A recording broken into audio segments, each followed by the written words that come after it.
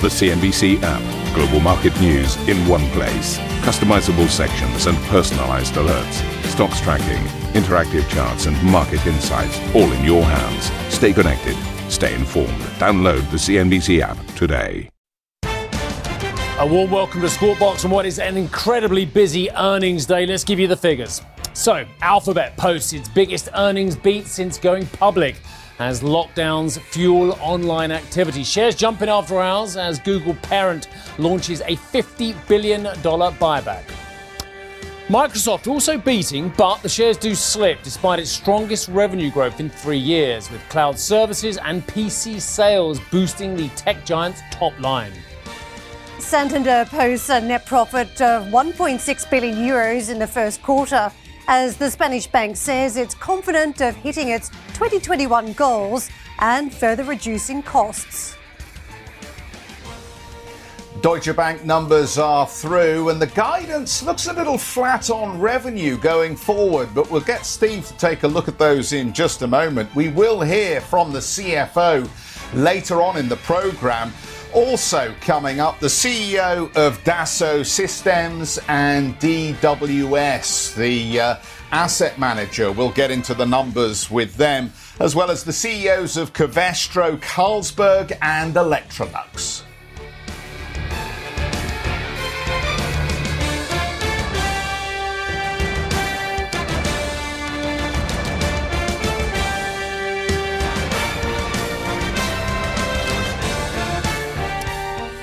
So Deutsche Bank actually getting a bit of a respite from the criticism of European banks recently. It's all been focused, of course, on Credit Suisse pretty much. But you can see the shares. They close at 10.19, which is virtually, give or take a little bit, I have to be honest, double where they were at their low exactly 1 year ago, 27th of April a year ago. Again, give or take a day. They were trading just over €5 as well. So they have had a decent-sized rally, but are the figures justifying a return to form? Well, credit losses in the first quarter, provisions, I should say, for credit losses, 69 million euros. FIC, fixed income and sales there, commodity sales, trading revenues up 2.5 billion euros in the first quarter. Net revenue, 7.2 billion euros. The CEO says these results give us confidence that we'll reach our 2022 targets. And yet, as my dear friend Mr. Cutmore said in the headlines, Deutsche Bank says in 2021, group and core bank revenues are essentially flat. Is that good enough? I don't know. Core bank revenues are expected to be essentially flat. Well, given the huge amount of activity we've seen already in the first quarter, given that I've seen headlines already today about the vast amount of IPO and M&A activity going on in the banking scene at the moment, let's just leave that question hanging there as well, because they expect investment banking revenues essentially flat in 2021. So banking revenues, core bank flat, investment banking revenues flat. How about private net revenues? Private bank net revenues are expected to be essentially flat.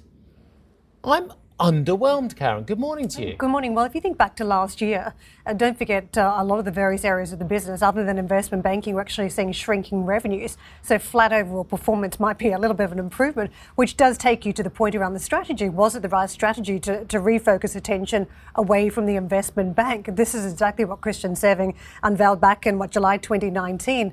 But we've seen this incredible boom for investment banking on the back of the pandemic. It's sort of the wrong time to be winding down a little bit of that operation in the market. And you can see in the numbers today, 134% surge in investment banking, much firmer than some of the other numbers, which was still high granted, but that is the real standout performer. Investment banking revenues are going to be essentially flat this year. I knew a man who once told me very wisely, and I'll come to him in a few moments' time, but before I say that Deutsche Bank's results at 7:30 CET, when we hear from the CFO, James von Moltke. Now, I know a man who once very wisely said to me, you can't shrink your way to growth. Now, who was that, Jeffrey? Well, and we've seen that a lot in the past, haven't we? Particularly in the European banking space. And I'm kind of with you on this rather than Karen, I think, at this point.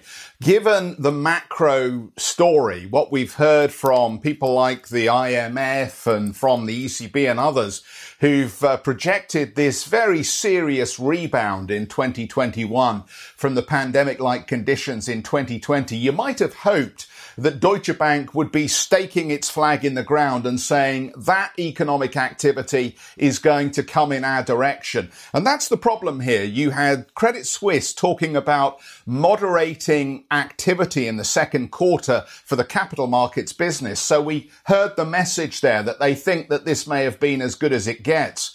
But the suggestion that Deutsche Bank will not be able to up its revenue guidance for full year 2021 on the back of what is said to be one of the biggest reflation opportunities we've seen for the global economy since, 2007, then that is a little bit disappointing. And perhaps it suggests the focus is much more on continued de-risking and on trying to gain market share rather than specifically trying to expand the revenue opportunity per se here. And I think the fact that they've said that in all business lines is even more curious because, as we know, this has been a period where we've seen extraordinary outperformance in the investment banks on a comparative basis. And you might have thought some of that would continue as, I agree with you, companies look at further corporate activity, trimming existing businesses that haven't done well in the pandemic,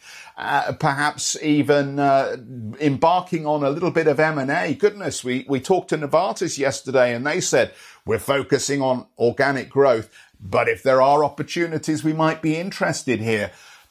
I think you might have hoped that Deutsche Bank would have come out this morning and sounded a bit more ambitious on what they see the opportunity as through the rest of 2021. I know we're going to talk some more about this, and I know we've got a terrific interview coming up with the CFO. So let me just move on and talk about another business whose CFO is going to talk to us. DWS, of course, it was spun out of Deutsche Bank back in 2018 through an IPO. So there is a connection between the two businesses here. They've given us a breakdown on the numbers. So let's just talk about that. Net profit line in 169 million euros, adjusted profit up 39%, 249 million euros. The first quarter revenue up 21% to 634 million euros. They have grown assets under management, so let's mention that, up another 28 billion here for the period, which now takes them to 820 billion under management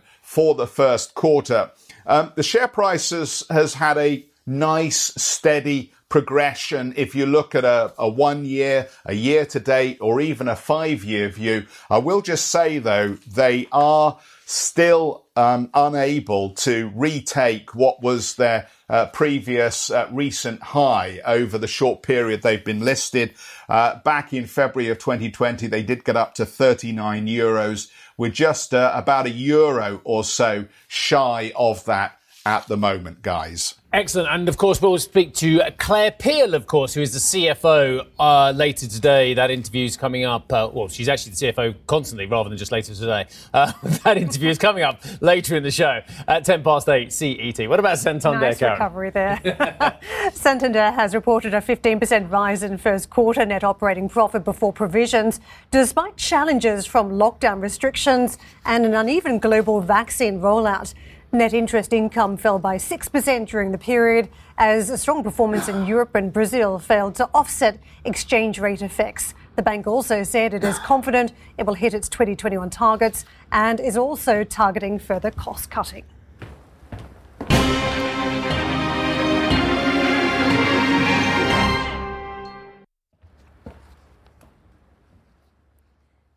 Alphabet shares have jumped in after hours trading after the search giant posted record second quarter profits and announced a $50 billion share buyback. Earnings came in at just over $26 per share, easily beating estimates, while revenue jumped 34% over $55 billion. Alongside its traditional ad business, revenue from Alphabet's cloud services and YouTube jumped almost 50% each, while its investment arms drew in a further $4.75 billion in profit. Meantime, Microsoft shares are trading lower in extended hours, despite the company beating estimates with its strongest quarterly revenue growth in 3 years. Revenue came in at just under $42 billion for the fiscal third quarter, thanks largely to sales in personal computers and its gaming division. But analysts cited disappointment over flat revenue growth in its Azure cloud business. Let's get to our next guest, who says that despite the high valuations among the big Silicon Valley names, Alphabet still remains a compelling investment opportunity. George Elston joins us, a global sector specialist at Schroders. George, the numbers from Alphabet were fascinating in the sense they had a little bit of the pandemic flavour about them in the YouTube numbers and the surge in the cloud revenues, but also a mix of the reopening theme around the bounce we're starting to see in search as the economy reopens. Just give us a sense of what you thought of those numbers. Sure. I mean, the numbers were great across the board. I mean, you saw an acceleration in most of the business in terms of the revenue growth. So slightly flat year-on-year growth rates in cloud, but still very good nonetheless, as you say, approaching 50%. And the real surprise was the margin. We saw a blowout performance in the margin here. And whilst the company have explained that there may be temporary measures going on in that number, it looks like we have seen operating leverage start to flow through this business for the first time in a long while. As I pointed out, when the economy reopens, people start searching for various businesses, whether that's restaurants and cafes that they may be going to, or other businesses across the board. And this does bounce the search numbers overall. What did you think we started to see in the early numbers, particularly from places like the United States, which are a little bit ahead of the curve on the vaccination program? As you say, so, I mean, there's two things in terms of what happened with COVID. So at the beginning of the COVID outbreak in March, we saw advertising revenues for Google fall about 15%. And that coincided with not necessarily a reduction in search activity, but reduction in commercial search activity. So when you're Googling symptoms of COVID, that necessarily doesn't come attached to advertising revenue. As you say, as we now go back to a world that's reopening, we're starting to see more commercial searches and even actually a change in consumer behavior. So the company themselves called out an increase in 80% in local searches. So rather than simply walking down to your local shops, you're Googling effectively what might be open, what the services are that they can offer. And that's seen a dramatic boost in commercial searches. George, I mean, these numbers look so great. There's a problem, isn't there? And that problem is that the regulators and politicians globally are going to look at it with lustful eyes and say, hang on a second. A, the regulators will say you've got too much market share. And B, the strained exchequers globally are going to say we want a slice of that pie. Is that where the risks lie? I think you're absolutely right. I mean, this business model has network effects, which just means as it gets bigger, it gets better and it gets more profitable. So the real thing that stops this juggernaut is regulation. And if you listen to the call, they were very careful to try and temper enthusiasm about the growth and about the margin potential here. Because as you say, no one wants to be seen to be making too much money, especially in this time of crisis across the world. But it's undeniable that the leverage here is flowed through, because when you deliver 30% growth in search, there is very little incremental cost attached to that, and that drops straight through to the bottom line. So whilst you can protest that, well, there are one-off issues here in terms of benefits to the margin, this is a very profitable company. And you're right, regulators will start to sort of look even further.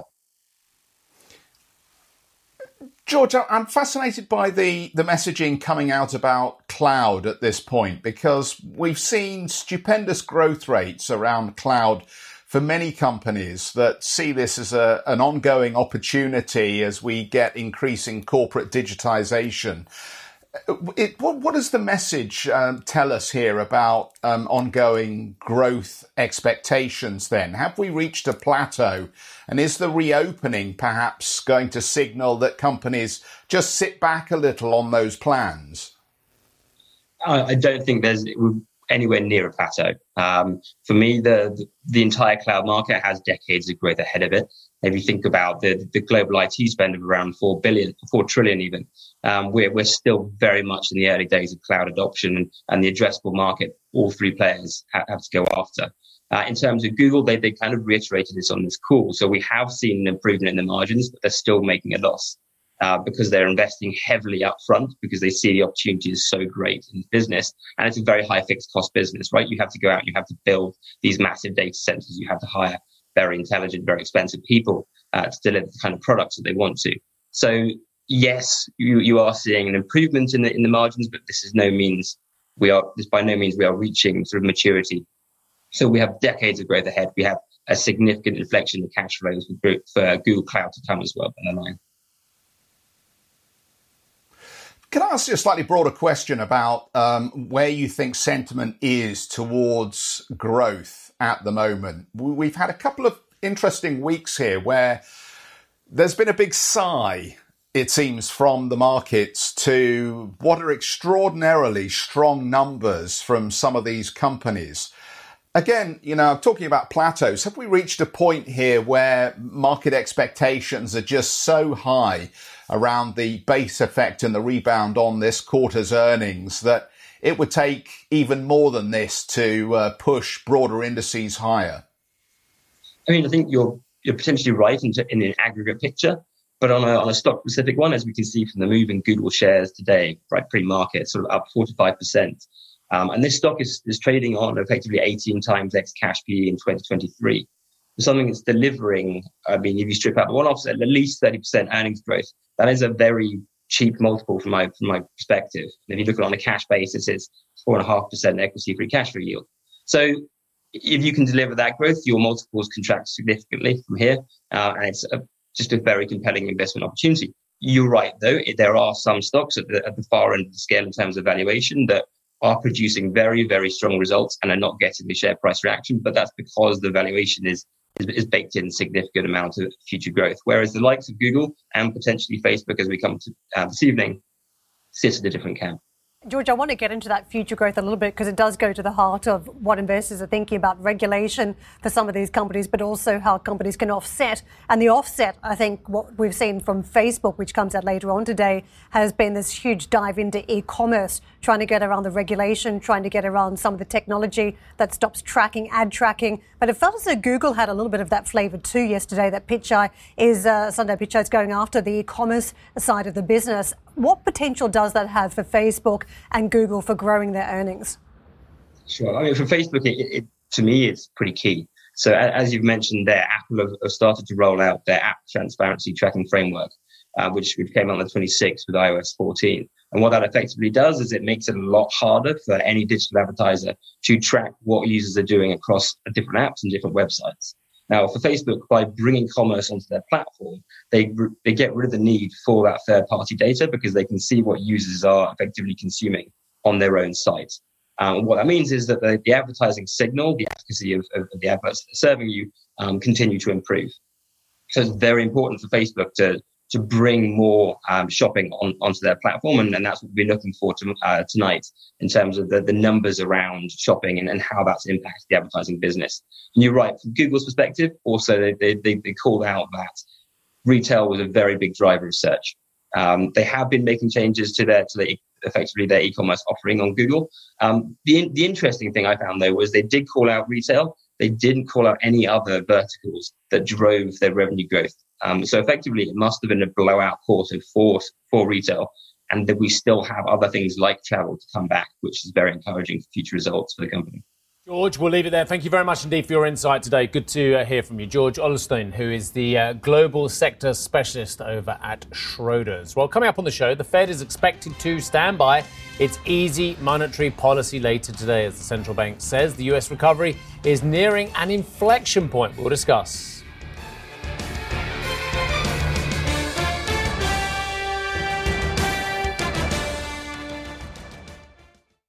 Ambition to me is about doing better. I think ambition creates a pathway. The best advice I can give to someone starting off a career is don't have a career, have lots of careers, try loads of different things. Talk to people and put your ambition out there. I don't feel that I've hit peak ambition because it's a learning journey. CNBC is where ambition meets opportunity. What does living ambitiously mean to you? Hear it from our CNBC anchors, reporters and global business leaders on CNBC.com.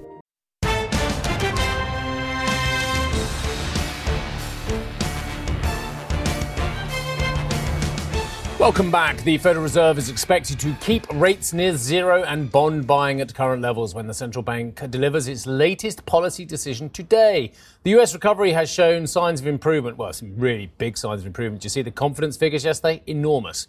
Anyway, thanks to widespread vaccinations and heavy fiscal support, with the Fed Chair Jerome Powell saying the economy is nearing an inflection point. Maybe even beyond that now. But anyway, Steve Leisman has more on what to expect from the Federal Reserve.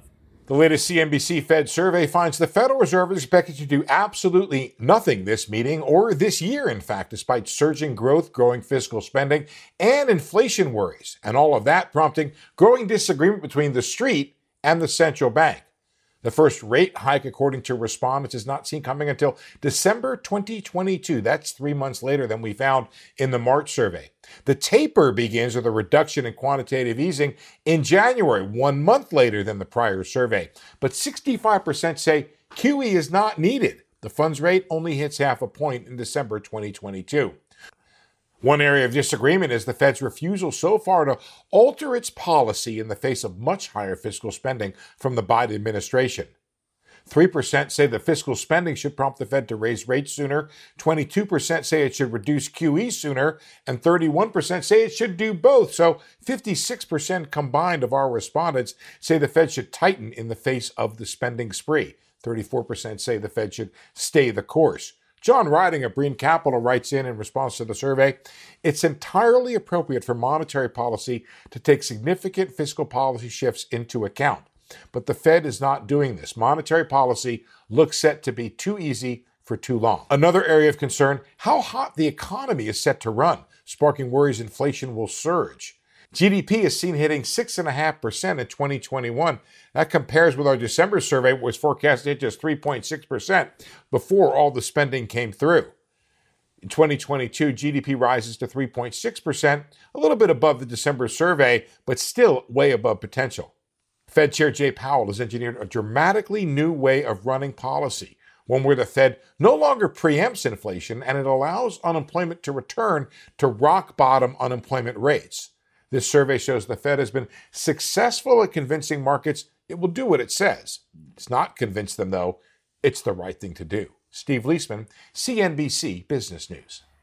Let's take a look at the market action. Plenty of corporate earnings to digest, and one of the big moving stocks to the downside, actually, on the back of numbers was Tesla. That had a big impact on the likes of the S&P and the Nasdaq. But investors very much again circling to the numbers that are coming out from the technology names, but also the Fed this week as the two-day meeting began by the central bank. There's still significant nerves about what the policymakers may come up with in terms of exit down the track as we start to see better numbers on the back of improved vaccinations in the United States. And let's just take a quick look at some of the other areas of the market that we saw. Then treasuries, we did see the biggest daily jump in about 2 weeks, and you can see this morning we remain around that more elevated rate of 1.63% versus roughly 1.5% that we were looking at before. But that said, the market is still off some of the highs of 1.77% that we've had so far this year. This is the area to watch, though, as we wait it out for the Fed. I want to take you to the Asian markets, picking up on that mixed picture from the US markets. You can see in the green for Japanese stocks, 0.4%.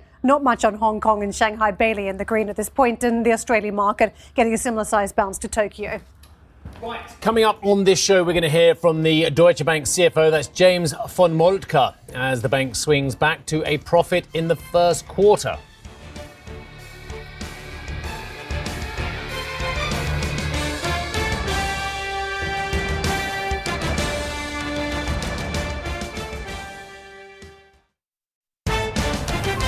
Deutsche Bank swinging back into the black as the investment bank part of the business strengthens the bottom line. But the German lender says trading revenues could be flat on the year. We're going to hear from the CFO in a few moments' time. Santander posts a net profit of 1.6 billion euros in the first quarter as the Spanish bank says it's confident of hitting its 2021 goals and further reducing costs. Alphabet posts its biggest earnings beat since going public, as lockdowns fuel online activity. Shares jump in after hours as the Google parent launches a $50 billion buyback. Plus, Microsoft also beating, but shares slip despite its strongest revenue growth in 3 years, with cloud services and PC sales boosting the tech giant's top line.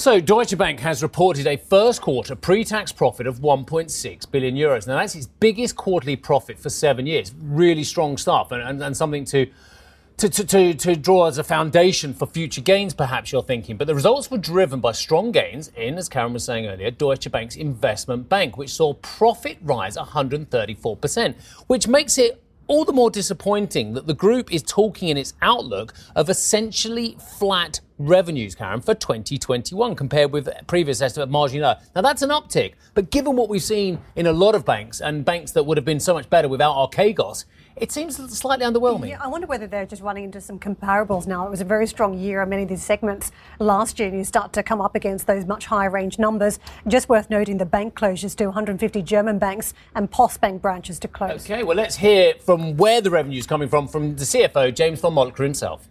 So our revenues are up 14% year over year. And of course, most of that growth came from the investment bank. The investment bank is up 32% year on year. Also asset management, 23% year on year. Very good performance. But it's important not to let the strong performance in those businesses overshadow what we think is also excellent performance in the private bank and the corporate bank. We've talked about how those businesses are still fighting through the headwinds of negative interest rates, but that we're seeing underlying growth in them, more than offset at least the interest rate headwinds. And so we're very pleased with the performance there. And on a pre-tax basis, both of those businesses improved their year-on-year pre-tax profit by over 90%. Let's talk a bit about the investment bank. So how did you manage to increase revenues and also be almost ahead of your competitors when it comes to the FIC space? You're right that we think we're at least in line, if not ahead of our competitors, as we've seen so far in the FIC business. It's a number of different aspects. First of all, I think the excellent execution that Ram Nayak and his team have provided in simply building the franchise, re-engaging with clients, and managing to the objectives that we've set. In our case, the credit business year on year, of course, was very strong. And so you had some mark-to-market losses in the environment that we had last year and a pretty strong environment for credit this year. What I'd call the macro products of FX rates and emerging markets, we have seen some more normalization through the course of the first quarter. And so for us, it was, I think, a favorable mix and a very favorable year-on-year comparison in the credit business. Is that momentum which you have been witnessing in the first quarter in the investment bank, has that carried over to the second quarter as well? Well, the normalization that I see certainly in the macro areas has continued into the second quarter. But the overall environment, I would say, is still reasonably encouraging. Pipelines are strong. Corporate activity is still encouraging. We've taken the opportunity to raise our guidance for this year for revenues in the investment bank to being in line with 2020. And that reflects really the very strong first quarter rolling through to the full year, but an environment that we still think will be constructive. Have you been benefiting from the boom in SPACs? We have. We've participated in the increase in special purpose acquisition company activity in 2020 and particularly in the first quarter. For us, it's a business that we've been in for a very long time, and we've been a leader in SPACs for many years, and are pleased to have participated in this rise in activity. We think it's a product that will continue, but of course it's enjoyed a boom in unusually favorable conditions. Let's talk a bit about risk management, because many other banks, especially the Swiss banks, but also some in Asia, did have major problems in the first quarter because of Greensill and the hedge fund in New York, which went bust. So how did you avoid that? Well, I'd say, first of all, risk management is and also, strong first line sort of management, not only of our client selection, but of the risks inherent in the activity that we do.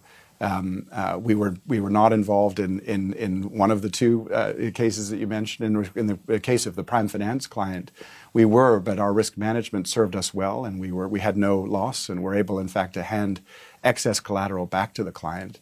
and managed, I think, quite successfully through that situation. So we're pleased with how our risk management functioned. Of course, we'll always learn lessons and look for where there may have been weaknesses, but the outcome to us speaks to our strong risk management capabilities. Talking about targets, you've been saying that you've increased the outlook for the investment bank, but how is it for the overall bank? Because you would clearly overachieve the targets if we were to extrapolate the first quarter over the whole year. Sure, yes, which you can't do. I mean, the first quarter conditions were unusually favorable, but it does for us give us real confidence in the revenue trajectory that we described to investors last December. We think at this point all of the businesses, all 4 core businesses, are ahead of the revenue trajectory that we were planning for. It gives us, even greater confidence in the 2022 revenue number that we showed investors that is a key part of achieving our return on tangible equity target of 8% next year. And so it underscores, if you like, the confidence in that path, but also that we made the right decisions and we've been executing well. Thank you for listening to Squawk Box Europe Express. For more market-moving news, you can head to cnbc.com. Or join us again on the show with Jeff Cutmore, Steve Sedgwick and Karen Cho, weekdays on CNBC.